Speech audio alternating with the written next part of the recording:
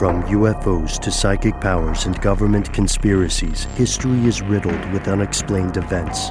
You can turn back now or learn the stuff they don't want you to know.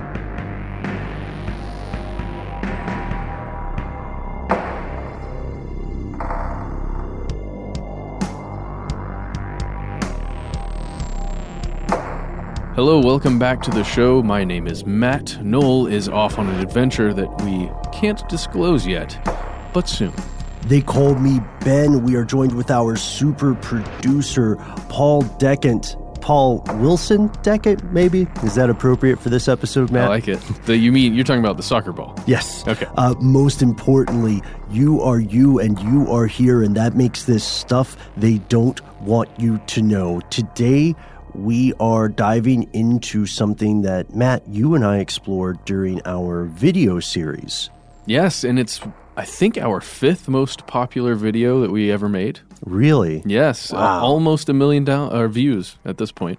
Holy smokes. Still not going to beat that, the one about Satan, right? Yeah, Satan will always be at the top. And I feel very fortunate for both of us that not that many people watched the instructions on how to get away with murder. Yes, less than 50,000, I want to say. Great. But that's still a lot of people. That's a lot of people. We do tell people not to commit murder, right? We do. At some point in that one. We can take it down. Do you want me to take it down? I feel like we did a good job is the thing. Okay. Amoral notions aside, it does feel like we did a good job. But yes, we did a video on North Sentinel Island several years ago, more years than I think, you probably know, Matt. When did we do that one? I believe it was 2013, but it has been a minute since I looked at it. It's been a while. So North Sentinel Island has a mystery to it, and if you have seen our earlier video, you might have an inkling about what we're going to dive into today. But to get to this mystery, we have to first explore human beings. Oh, that sounds good. Yeah, that's great. Human beings are a species that loves to talk about itself. Right? Yeah, and that's us. And that's us. That's you. That's you too. And yes, specifically you. So human beings, our species, exist to some degree on every continent, which is insane when you think about it. Our tremendous ability to adapt to inhospitable environments has spread us across the planet, and the modern age technological breakthroughs allow us to communicate instantaneously regardless of our physical location. I mean, just think of all the podcasts that have, like you and I, prefer to hang out in person in the room, but there are many very successful, very fascinating podcasts with hosts that rarely see each other in person. Much like stuff you missed in history class. Yeah, that's actually, I'm surprised I didn't think about that. Yeah, one of our hosts is based in Atlanta on that show and the other in Boston, and they can communicate pretty much instantaneously. Sounds like they're having a conversation in the room. Mm-hmm. And one more thing I just want to add here. We're talking about the humans, us living on all these continents. We also live on islands that aren't considered a continent all over the planet. That's true. That's true. And even in those spaces, people can communicate thanks to technology. Modernity, it seems, is contagious. But here's the fascinating and somewhat disturbing thing.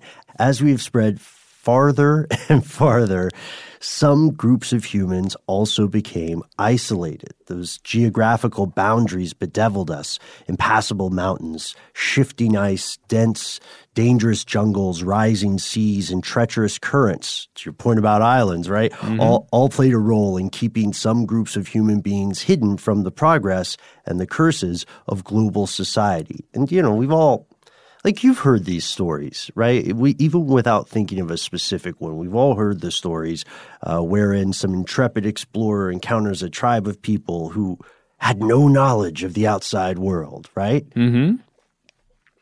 I remember thinking that these were relatively, fictionalized things growing up. Yeah. Like I don't want to say fairy tales, but fictional adventure stories. Yes, they're they're depicted in film and in books all over the place, various fictional ones and non-fictional encounters of this sort. And I think that line gets blurred a little bit in our popular culture of what a real encounter looks like and what a played up one looks like for the screen. Right. That's a very important point. In the modern age, it seems like these events and encounters, whether they were truthful, whether they were fiction, or whether they were a blend of the two, usually to make someone from the West feel more important about themselves. Or less like they were colonizers. Or less like they were colonizers. That's true. Regardless, nowadays, it seems like most of these events or encounters are going to be relegated to history books. In short, everyone has met everyone or is aware of everyone, right? We all get it. Everyone is at least aware enough that there's an outside world, like a tribe. Most tribes of isolated people are aware that there's an outside world with some technology in it. Right. And it is sadly true that there are many countries that people in other countries aren't very much aware of, you know? Yes. Like you've seen, especially European media gives people in the U.S. a real devil of a time with this, and you can see numerous YouTube compilations of Americans being asked to point to a country on the map, on the world map, and getting it cartoonishly wrong. That's a little bit of a stereotype.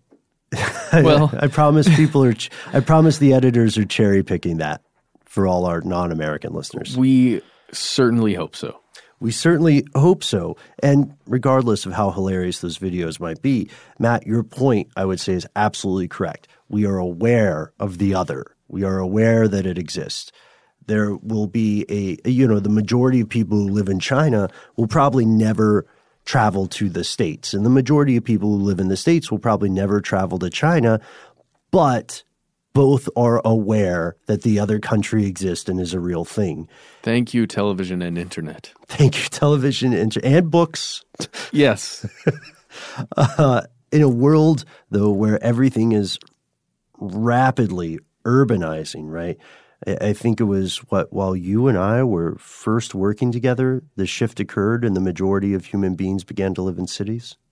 Yes, we've been working together for a long time, and it sounds like around 2014, that's when we went past the 50% mark. Yeah, by 2014, 54% of the world's population lived in an urban area. Wow. And that shift is pretty crazy, right? Pretty recent, too. Yeah, it's definitely a condensing of humanity into these places that, for better or for worse, do really well for various economies and for populations, but not so great in a lot of other ways. Pollution, crime, a lot of those things. Right, exactly. And in this world where there are increasingly fewer isolated populations and a larger number of densely combined populations, we can understand why people would think there are no more uncontacted tribes. There are many people who say that's a myth because so many anthropologists of the past and days of yore wanted to be the first outsider to encounter some group. That has happened, right? Yeah.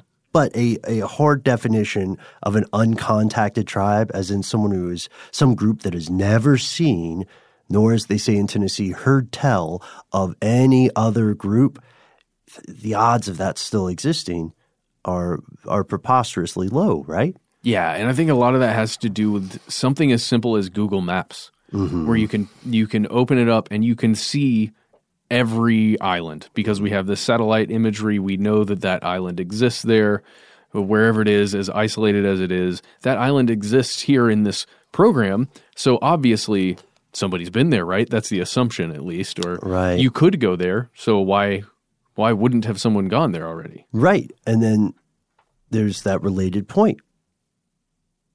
Maybe there aren't any uncontacted tribes, but maybe the human experiment has grown so large that there aren't even any really isolated tribes anymore. Yeah. Right? That's the assumption. That's a safe assumption. But the problem is that could not be further from the truth. Today's episode concerns a particular community that you may not have heard of on a tiny island off the coast of India, one that is lost to time. Again, it's called North Sentinel Island. It's relatively tiny. It's just 72 square kilometers. That's 28 square miles. And it's, that's before the 2004 earthquake because the landmass changed slightly there. Mm-hmm. It expanded. Mm-hmm. Yeah. And it's a part of the Andaman Archipelago. This is a grouping of the Andaman and Nicobar Islands. It's located at the crux of the Bay of Bengal and the Andaman Sea. Now, we're going to give you some degrees here so you can find it on your globe if you've got one handy. They're between 6 degrees and 14 degrees north latitude and 92 degrees and 94 degrees east longitude. Now, that's 1,400 kilometers from mainland India on one side. That's like 170 miles. Yeah, and then 1,000 kilometers from Thailand. And that is about 621 miles. So it's kind of in the center of those. Basically, if you zoom out far enough on Google Maps and you draw a line between the center of, in this case, I'm using Sri Lanka because it's like the island at the bottom of India there, and to the center of Thailand, this will be located pretty close to the center of that line, just if you're looking at Google Maps or something. And it's these two sets of islands, the Andaman and the Nicobar Islands, it's some of the most remote spots on the entire planet.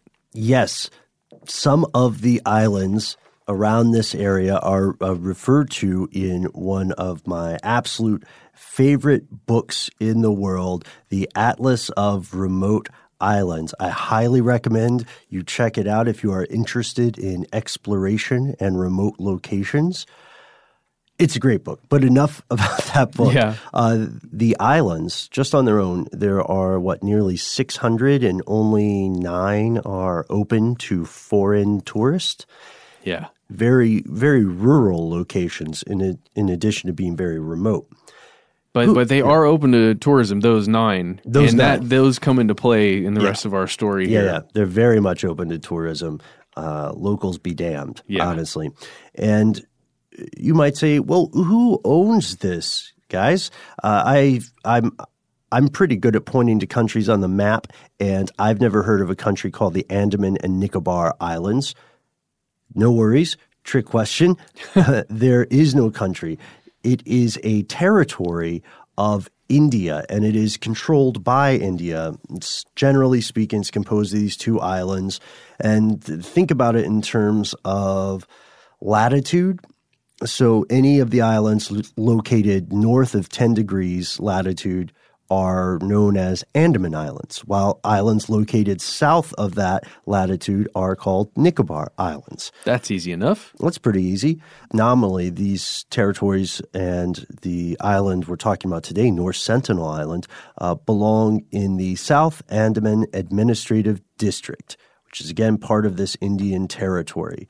The nearby South Sentinel Island is uninhabited. It occasionally receives visitors, mostly adventurous divers who are like, yeah, bro, let's go somewhere where no one has ever been. I'm sure they don't sound like that. I'm sure they sound exactly like that. Well, people who want adventure. Yes. No one lives there. And here's the thing. Although the government of India legally possesses both North and South Sentinel Island, and again, all of the Andamans, all of the Nicobar Islands, they do not have any installations, no government, no scheduled route of transportation to visit the area. People can visit South Sentinel Island and often probably sneak there. Yeah. Just to dive for a day or something. Like going without a lifeguard, basically. Right. But all the ships in the nearby area and all the planes are banned from approaching North Sentinel Island through the use of a 3-mile exclusion zone because, you see, unlike South Sentinel Island, North Sentinel Island is inhabited. But by who, you might ask? Well, we'll tell you right after a quick word from our sponsor.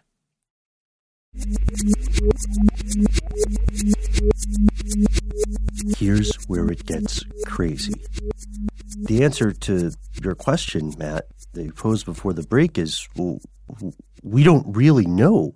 The residents of North Sentinel Island, the Sentinelese, are one of the most mysterious populations on the planet. And there aren't many of them. Estimates range from as few as 50 people to maybe as many as 400. The last census that the Indian government conducted that touched upon that area only found 15 people. I think 3 women and 12 men. But yeah, that's something we're going to see here as we get into the story. The people that you find when you're searching for people on North Sentinel Island generally aren't all of the people that are on the island. Right. Because, you see, when they conducted that most recent census, the way they conducted it was by taking a boat by, getting special permission to go inside the exclusion zone, and then trying to get close enough to see if there was anyone on the shore, and then immediately hightailing it out post-haste. And there's a reason for that. They are violently opposed to outside contact of any kind. This behavior has been universally consistent for thousands of years. They've resided on this island, this population, living in much the same manner as their ancestors for millennia. And from what we can guess, the Sentinelese people practice traditional hunting and gathering with I think it's a leap to say no knowledge of agriculture, but no practice of it. Yeah, there's no evidence of agriculture that's been seen in the few times that people have actually gotten close enough to check it out. Their diet consists of mostly fruits, plants, stuff that's found on the island, coconuts, forest plants. Sometimes they've been known to eat sea turtles, fish, some small birds, and wild honey.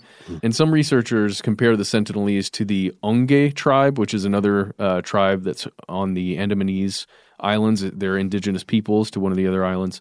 And we should just say here that the Sentinelese, that name is a name given to them. If you were ever to speak with one and could speak with someone of, the North Sentinel Island, they would not call themselves that. Right, exactly. This culture has several barriers to communication. Yes. And we'll get to these, but the Onge are an excellent example of one of the closest analogs that we have to this population, at least we being the part of the species that doesn't live on this island. Yes. We who are forced to guess. So like the Sentinelese, the Onge were hunter-gatherers, living out an ancient tradition, an ancient set of subsistence practices, right, that date back, by the way, to some of the earliest human civilization practices that we know of today. So these people are doing some of the first things that people did. Still. The Sentinelese, we suspect. Yes, not the Onge. Yes, because unlike the Sentinelese, the Onge were somewhat assimilated to their detriment. In 1901, the population was registered at 672. After colonization, there were fewer than 100 left ultimately. The number kept going down. In the 50s, it was only 150 or so. And this was due to the brutal acts of the colonizers, also unanticipated factors like exposure to non-native diseases. Which is one of the biggest problems when making contact. Right. It's one of the problems with when Europeans came to the North and South American continents, same things occurred. For them, it wasn't a problem. It was a... Right. Yeah. Well, I'm saying for the native populations of the time, it was a horrific thing. Yes. And there's something else here that on a personal level mystifies and disturbs me. And it disturbs me because I can't explain why it's happening, and I don't understand. And I don't think that there's any technology that people would have had to do this on purpose. There's something deeper at play. Well, anyway, too much preface. Here's what's happening. Today, the Onge are still around, but a major cause of the decline in the population is both the changes in food habits brought about by contact with the outside world. But here's the scary thing. Nowadays, they're one of the least fertile and most sterile communities on the planet. About 40% of married couples are sterile. Onge women rarely become pregnant before the age of 28. Infant and child mortality is in the range of 40%. Now, we could explain infant and child mortality due to, quality of life, right? For the family, for the mother, for the kid, so on. But the idea that an entire population without, some clear environmental cause just starts to dwindle that way. Yeah, I don't like that at all. It's frightening. It's not something that I can explain. I would welcome anybody to write to us and let us know, is there some epigenetic factor at play? Did the community decide not to have children? Or is there some kind of outside force that's acting on them in some way? Right. Chemical exposure of some sort that they're unaware of? Like forced sterilization, which many governments have done, which would be explicable. At least that's a mundane cause. Yeah. That's less scary than some sort of switch turning. You know what I mean? Yeah. So also the Onge have been victims of sexual exploitation and alcoholism, forced labor, all the terrible and unexpected things that happen often to these tribes. So there may be a lesson for us to learn with the Sentinelese through the perspective of the Onge. Observers have compared the Sentinelese community to communities that existed in the Stone Age. They make weapons, they make tools, they're pretty badass with bows and arrows. Yeah. It was like 300-something feet they can get you with an arrow. Yeah. 300, 400, I think. They do not appear to make fire, at least, again, from what we can observe.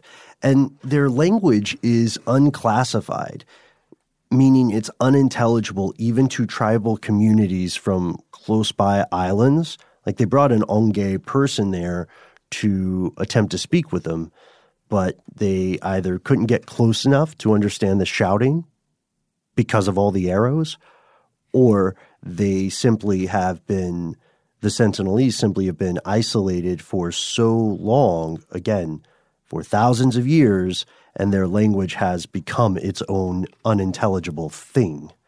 Yeah. That is incredible because that certainly doesn't happen. That's one of the least regularly occurring things, to have a language that is so isolated. That's incredible. Now, prior to the European encroachment, well, that's what we're going to call it there, there were ancient traditions by the tribes people who lived around North Sentinel Island that the people on North Sentinel Island were cannibals. The Onge, they apparently were aware of North Sentinel Islands for some time, but the first European report didn't actually occur until 1771, which isn't that long ago, just before the United States became a thing. Oh, that's true, Matt. I didn't think of it in that perspective. Yeah, this British surveyor named John Ritchie passed the island on a ship called the Diligent. The Diligent was a hydrographic survey vessel owned by the East India Company. Paul, can we get a spooky sound effect when we say East India Company? Just booze. Just put some booze in there. Boo! Perfect. That's appropriate. Yeah. So Ritchie made one note where he essentially said he saw a multitude of lights. We don't know if this means fires. Yeah. But he saw it from a distance. He made a short note about it. The boat continued on, and no one in the West would make any sort of reference to this island for another 100 years. Yeah. It's just the one guy who's like, oh, whoa, look at that. That's not water. That's definitely an island. Bye. So we fast forward to March 1867. That's when Jeremiah Humphrey, he's the officer in charge of the Andamanese, he journeyed to North Sentinel Island on the trail of some convicts who escaped from this penal colony that was there called Port Blair. And, okay, so he's approaching the island. He's escorted by police and what they're called Great Andamanese. And these are tribespeople from, like, again, kind of like what we were discussing before, a different tribe, but I guess similar enough to where perhaps there could be communication. Mm-hmm. Mm-hmm. He saw some 10 men on the beach, naked, long-haired, with bows and arrows, shooting fish. Mm-hmm. And apparently the Sentinelese spotted the boat and they hid. And the Great Andamanese on board were visibly frightened and warned Humphrey, the leader here, that the islanders had a reputation for cannibalism. And Humphrey said, "Yep, I'm not going there." So he never actually landed. Yeah, which was surprisingly smart of him, right, to listen to the experts in the area. He did have a police escort with him, so it is fascinating that he didn't. But I guess maybe he wasn't confident enough in the people there with him. Sure. I don't know. Well, also notice that at this point, despite this reputation, I'm sure it's largely exaggerated for cannibalism. Yeah. The Sentinelese are hiding. They're avoiding and evading, right? They're not confronting. And then also, there's a note here, they're described as long-haired by Humphrey. But when you see footage of the Sentinelese people today, there are no long-haired people. There's just a little bit of footage, and you're right. Mm-hmm. So interesting, because it seems as though things are changing. In that same year, again, 1867, an Indian merchant ship called the Nineveh was wrecked on the reef surrounding the shore, and their captain was a real piece of work. Yeah. So 86 passengers survived, 20 crew members survived. They they crash on that reef surrounding the island. These are also very treacherous waters, and boom, celebration time. They survive. These, 106 people survive. On the third day, the native population, which had been completely in hiding, attacks. The captain, his strategy is to take the ship's lifeboat and run away. Yeah, to get picked up by some other ship that's coming by. Mm-hmm, a passing brig, and then a Royal Navy ship came to rescue the remaining survivors who had held the natives off for several days by throwing stones and brandishing sticks. And again, this is a story that gets around, so nobody else goes to that island for another 13 years. Yes. And then in January of 1880, an armed British expedition manages a successful landing on North Sentinel Island. They are led by the officer in charge of the Andamanese by this time, a 20-year-old fellow by the name of Maurice Vidal Portman. They went through the island in search of local people. And they had, again, some people from the greater Andamanese population guiding them. So what did they find? Well, the first thing they came upon were a network of pathways where people had been traveling by foot. There were several freshly abandoned villages that they saw. Again, with nobody around. They kept surveying the island. They found that it had fertile soil. There were groves of tropical hardwoods. And this gentleman, Portman, didn't see a single human being other than the people that he brought to the island. So was it a ghost island? Maybe, but I don't think so. Eventually, after several days of searching, the party discovered just 6 Sentinelese. It was an elderly couple, and they had 4 children with them. And, you know, as they tended to do, I guess, in the colonial path, they abducted these 6 people, and they took them with them. Right.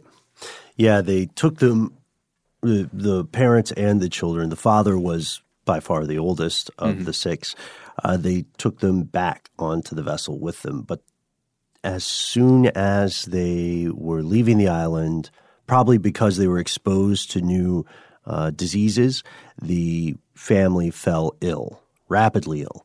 The parents died. And so In a strange move, Portman and co. sent the 4 surviving children back home with presents, the likes of which the Sentinelese community had probably never seen before. And he talked about them in a really smug, condescending way. He said, he didn't feel particularly bad about it. He was annoyed by what he considered to be their mannerisms and idiotic expressions. That's his choice of wording there. And they did send 4 unaccompanied children back to an island that, to their observation, was uninhabited. Oh, yeah. I didn't even think about that part. Just go Lord of the Flies, kids. We'll see you later. Wow. Here's a doll. Yeah, with your presents. And Portman did go on to visit the island several more times. In August of 1883, a volcanic explosion was mistaken for the sounds of gunshots and possibly a distress signal. So several search parties go out. Portman's search vessel lands on North Sentinel Island. The native people hide. He doesn't see anyone. Most importantly, he doesn't see a ship in distress. So they just leave more gifts on the shore and they depart. And then over the span of 1885 through 1887, he visits a few more times. And in his way, again, a very smug, condescending way, Matt, he grows fond of the natives. And we have a quote when he was explaining how his chilly heart had warmed to them. In many ways, they closely resemble the average lower-class English country schoolboy. As you see, I've only ever seen them running away, except for those 4 children and the 2 parents that I killed with my diseases. So the beginning of that quote is absolutely true. Yes. But I think the whole thing really captures the spirit of where he was coming from, right? Maybe a little more self-aware than he was at the time. But then, there's a relative period of calm, because why would you go so far out of your way to visit this place? Yeah. There doesn't seem to be any interaction that happens, at least if you've read the stories or reports of the previous interactions or lack of. Mm-hmm. So yeah, no reason. However, in 1896, 3 escaped Indian convicts fled that Port Blair that we mentioned before. They got on a makeshift raft and they drifted about 30 miles to North Sentinel Island. Here's the deal. 2 of the fugitives drowned in the reefs that are surrounding the island, again, that we've mentioned before. Mm-hmm. The one survivor, made it to the beach only to be killed. By the natives. By the natives, ostensibly. Nobody probably saw this, I'm assuming, but that's what appeared to have happened. A British party later spotted and retrieved his body, and they noticed that it was pierced with arrows and his throat was cut. Yep. And after this, North Sentinel Island was left alone for another almost 100 years. But what happened after that? There's more to the story. We'll continue after a word from our sponsor.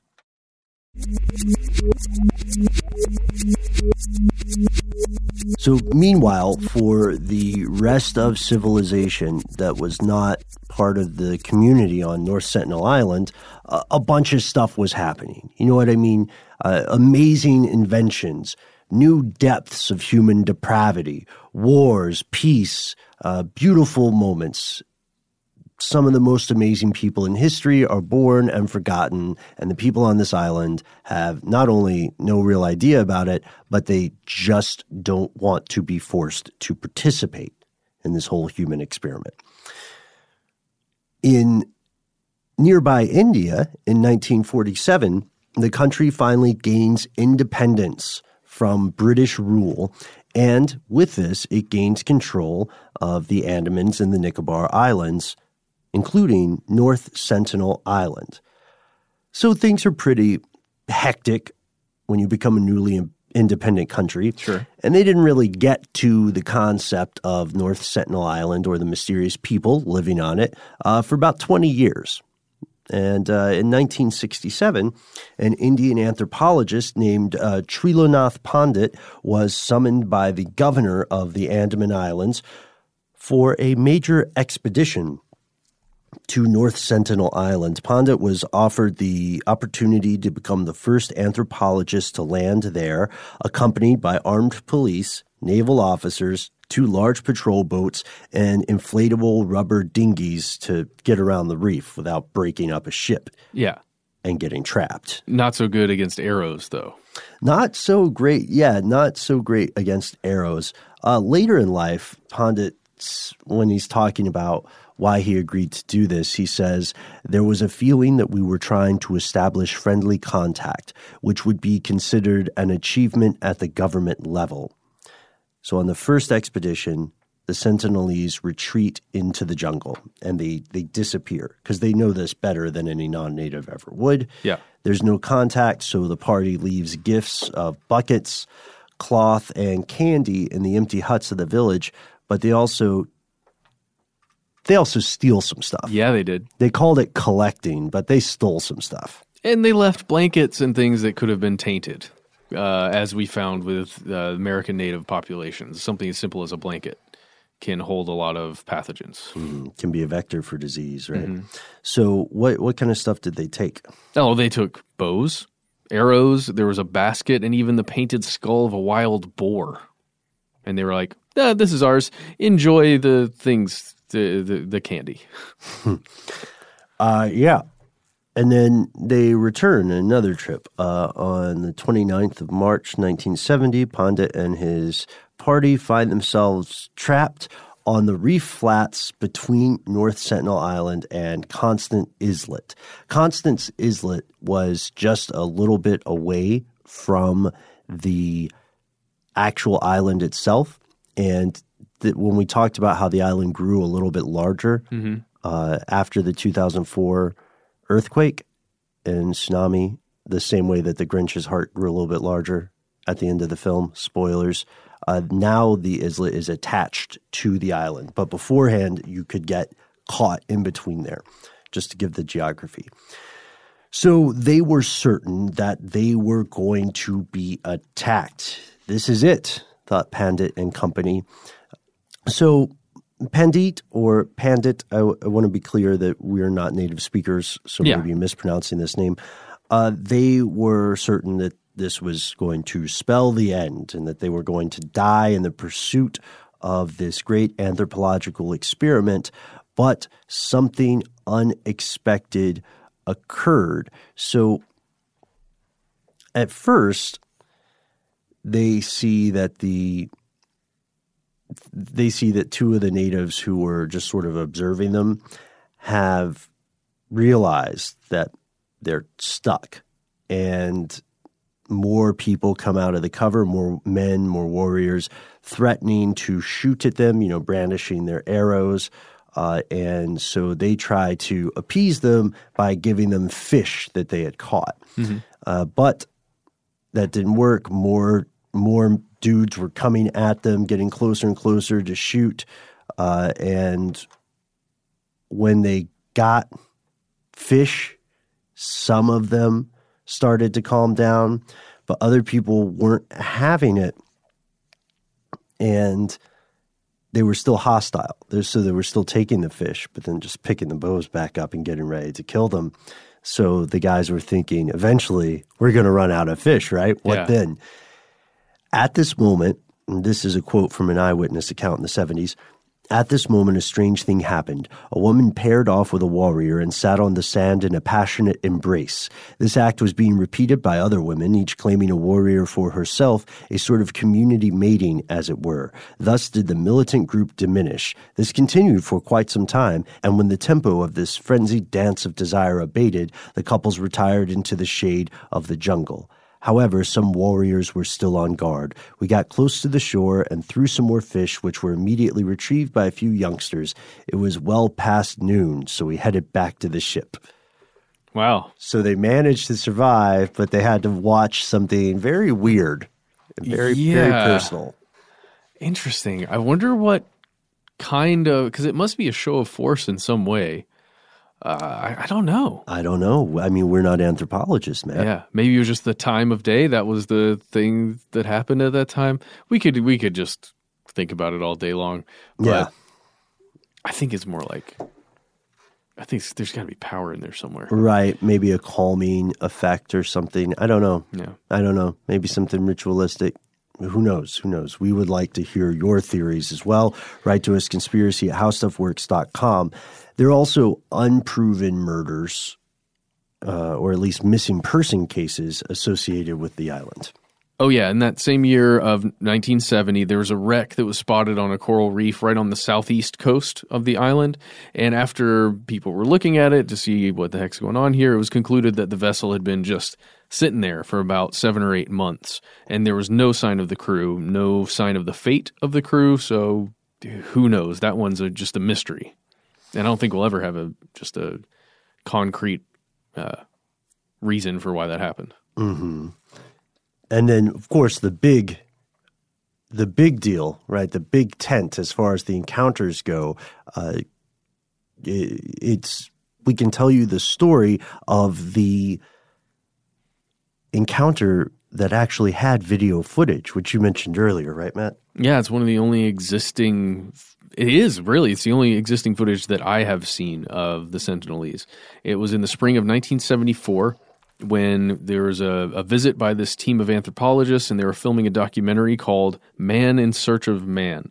And there was a National Geographic photographer with them. There were also armed police officers. They actually wore padded armor they had under these jackets. And again, who's to say what that does against arrows? Hopefully that would have been, some kind of protection, but who knows? Sure.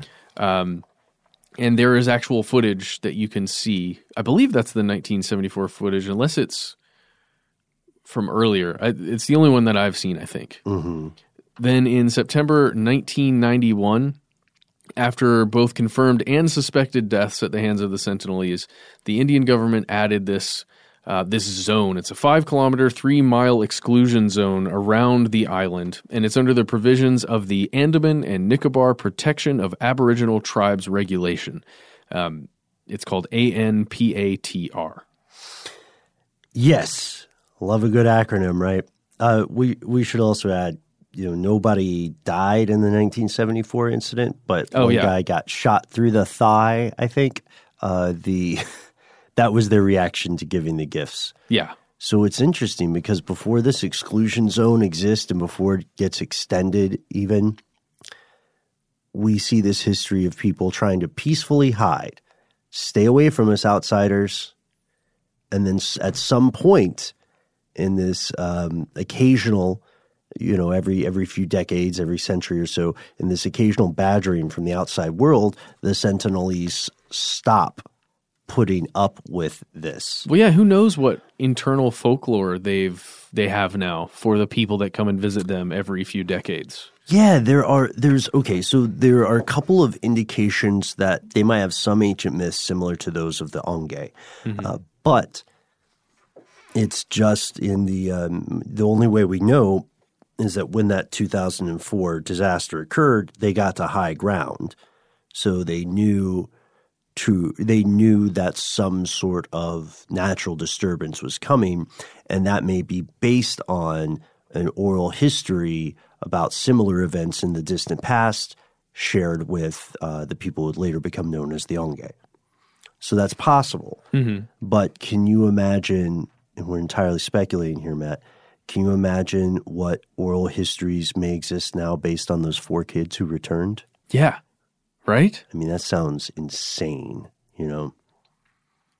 They took me, they killed my parents, they brought me back with this. These strange beings on ships. We mm-hmm. saw things that looked like this mm-hmm. that we have no way of really describing to you.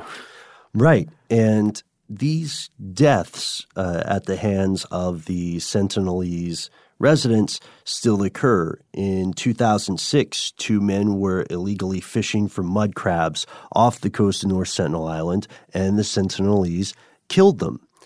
An Indian Coast Guard helicopter tried to go retrieve the bodies, and it was warded off by bows and arrows. Yeah. And ambitious explorers and anthropologists attempting to make first contact may have already violated the prime directive in some ways. Yeah. They may have accelerated the age of the civilization or culture on the island. And by age, I don't mean just age in terms of numbers.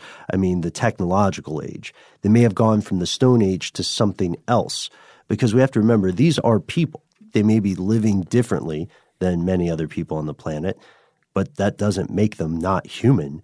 They're still really smart, because human beings are, for the most part, insanely supervillain level brilliant in comparison to other living things. And that means that they took salvaged metal and they made weapons, they made ornaments, they made jewelry. But as we get to the end of today's show, we know that the they in today's episode is the Sentinelese people. And the stuff they don't want you to know is anything about how they live, or what their lives are like, or what they think about you, specifically Matt, Paul, Noel, and I as well. They want to be left alone. And is that so bad? What should happen to the residents of the island? We're asking you, should they be left alone, as is apparently their desire, or is it too late already? Will they need assistance as local wildlife dies out, as oceanic biodiversity decreases? You know, when like it's all well and good to say that we should leave this community alone, but some people would argue, well, what if environmental catastrophes make their way of life unsustainable? Does the human species have a responsibility to help the people on this island? Yeah. I think they're two – I see the sides in both of these arguments. Personally, I'm more on the leave them alone side. Yeah. Everything I have ever witnessed about this sort of situation tells me that it's okay to not want to participate. You shouldn't force people to do stuff. I think you're right there. There is a point to be made about perhaps they are just protecting their own and their territory rather than really not wanting to be contacted, you know? Yeah, the Indian government has never prosecuted them for any of these murders, by the way, and they are murders, or you could call them cultural self-defense. But when we ask this question, we also have to ask, I don't want to tilt the scales too much, but we also have to ask ourselves what happened to the other indigenous peoples of these island groups when outsiders contacted them. Well, we have one example that's not the same in really many respects, but we can see the effects that civilization has had on them. They're called the Jarwa. They were a native tribe, a native Andaman tribe. And they live on one island where there is a road that goes through their reservation, essentially, on this island. They're kind of in the center of the island, and then there are like some tourist areas and other Indian locals who live on the outer side, the outer rim of the island, and there's some civilization out there. And this road that goes right through their reservation was in use for a while, but then it was decided by the Indian government that, hey, we should not use this road anymore. We're interrupting the life of this tribe, this relatively uncontacted tribe, because I think 1998 was the first time that they were officially contacted. But then tourism kind of became the thing, where this road began. These companies started taking human safaris down this road, where they would get in vans, large jeeps, and pay people money to take these trips to perhaps get a chance look at some of these tribes people just living their lives and looking at them as though they're in a zoo or something. It's a pretty horrifying thought, especially it feels very icky, first of all. But then the second thing is that you are disturbing these people in their way of life every time a single vehicle goes by on this road that they make an encounter. It's pretty crazy. You can also just grab a taxi, by the way, and go through there. You do have to get through a military checkpoint, and you are not allowed, at least according to the authorities there and all the signs they put up, you're not allowed to take any pictures, photography, or video of the Jarwa tribe, which is, I guess, a good thing. But how do you police, that many people and that many vehicles going through at the time? It's just not great. And the other thing are destination resorts, which are all around these islands, specifically those 9 islands that are inhabited, or I guess 8. But there are resorts, and there's a tradition for local peoples who live on these islands, peoples of, I guess, Western civilization, who burn their refuse. That's what they do. They've got, their small residences and they burn their trash. These larger resorts, though, make so much trash that there's no way to really burn it without creating massive issues. So then it becomes a different massive issue where it's just a giant pile of trash, and there are multiple resorts around these islands. So anyway, that's just one thing to think about. If North Sentinel Island ever becomes contacted to the point where there are buildings and businesses being put up on the island, we can kind of see what might happen to the tribe. Right. Yeah. You can also, in addition to the points you've made, Matt, you can also check out videos of some of these native people being taunted to dance for food and similar things like that. So the question is, now that we know the stuff they don't want you to know on the Sentinelese side, what is humanity to do? Is the government of India correct to create this exclusion zone and to force all traffic to keep this island essentially lost in time? Or should something else be done? If so, what? And if so, how? We don't have the answers. I mean, clearly, Matt, I'm going to go out on a limb and say you're also on the side of leave them alone. Yes, but I'm aware of the inevitability that they will be engulfed by civilization at some point. Time is very long, and humanity expands ever so. Well, let me ask you this. What if someone in the population decides to build several boats? And what if they, under their own power, go into the outside world? What then? You know what I mean? Yeah. It's different because that goes both ways, this human need for expansion. So at this point, we don't know the answers. No one does. We wanted to introduce you to one of the most secret places in the world, right? One of the places where you most likely will never get to travel. And don't. If you do get a chance, just don't. And probably you shouldn't, right? Yeah. I'm having a tough time saying that. I know it's the right thing to do, Matt. I know you're right. But again, we want to hear from you. Thank you so much for tuning into the show, friends and neighbors, fellow conspiracy realists. You can find us on Instagram. You can find us on Twitter. You can find us on Facebook, especially our community page. Here's where it gets crazy. And in a lot of those places, we are Conspiracy Stuff or Conspiracy Stuff Show. You can also give us a call and leave a message, and you might get on the show.